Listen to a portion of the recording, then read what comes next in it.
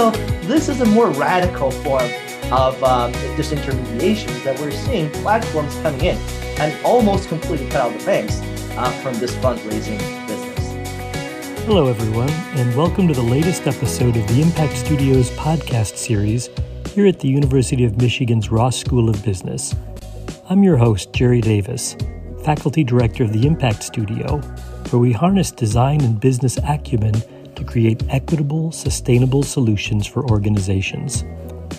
Creating a business today requires a radically different set of activities than it did even 10 years ago.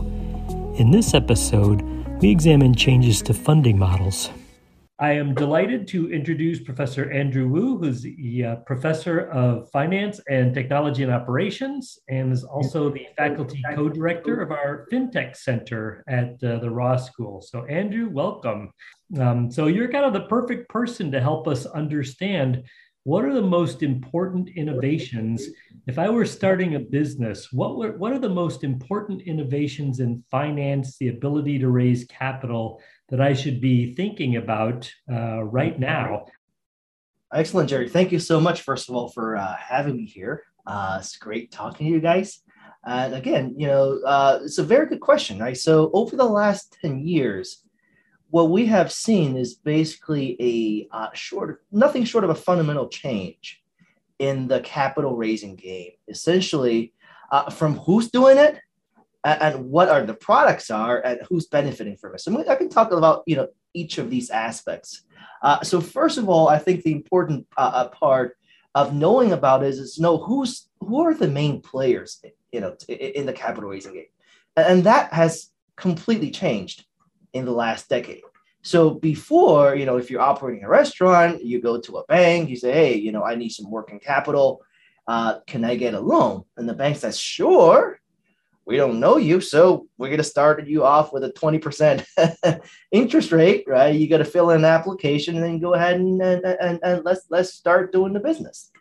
But, in this business, if you look at this relationship, well, there's a lot of inefficiency here is that, bank doesn't have any information about you.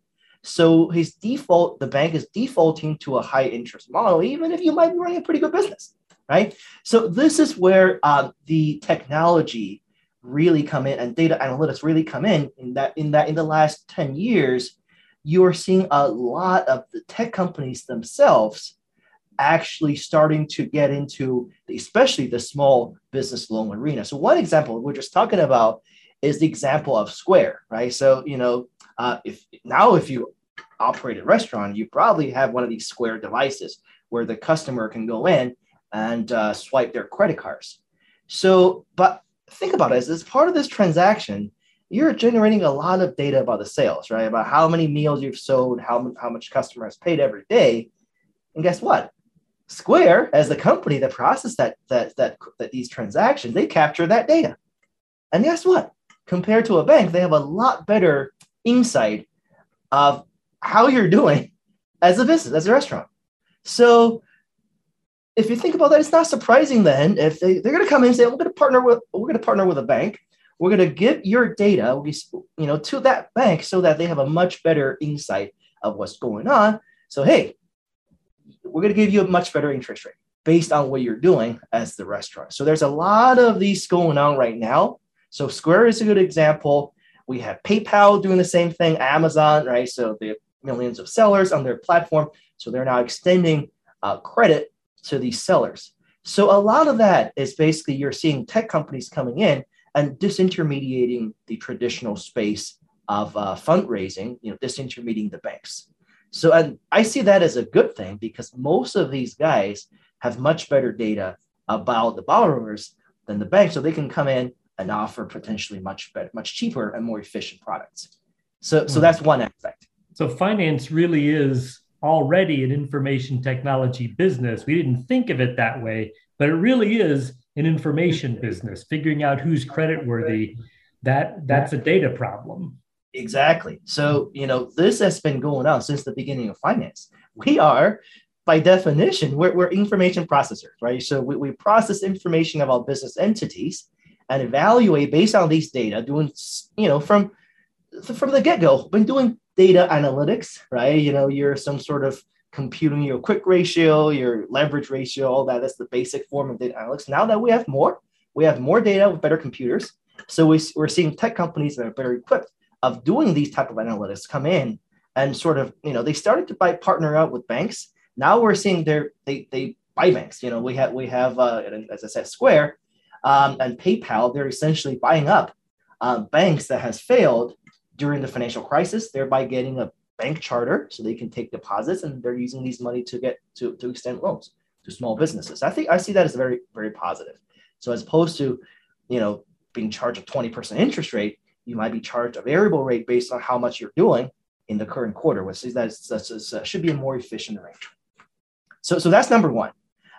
Another aspect I think is kind of important is, where is this fundraising relationship happening? So again, traditionally, you go to a bank, it all happens in the brick and mortar setting, right? So you go to a bank, you fill out an application, and then the bank takes that, give you the loan. But if you think about what the bank is doing, it is acting as an intermediary, acting as a platform that connects from one end the depositors, the guys that have money, sources of capital, and on the other end, your company, right? So you, the restaurant, the users of capital. So they are essentially a platform bridging the two sides. But if you think about that, well, why do we need a bank? Why can't we just have a platform, right? An online platform that directly connects borrowers with the lenders. So this is the other aspect of financial innovation in the credit business. I call that credit tech.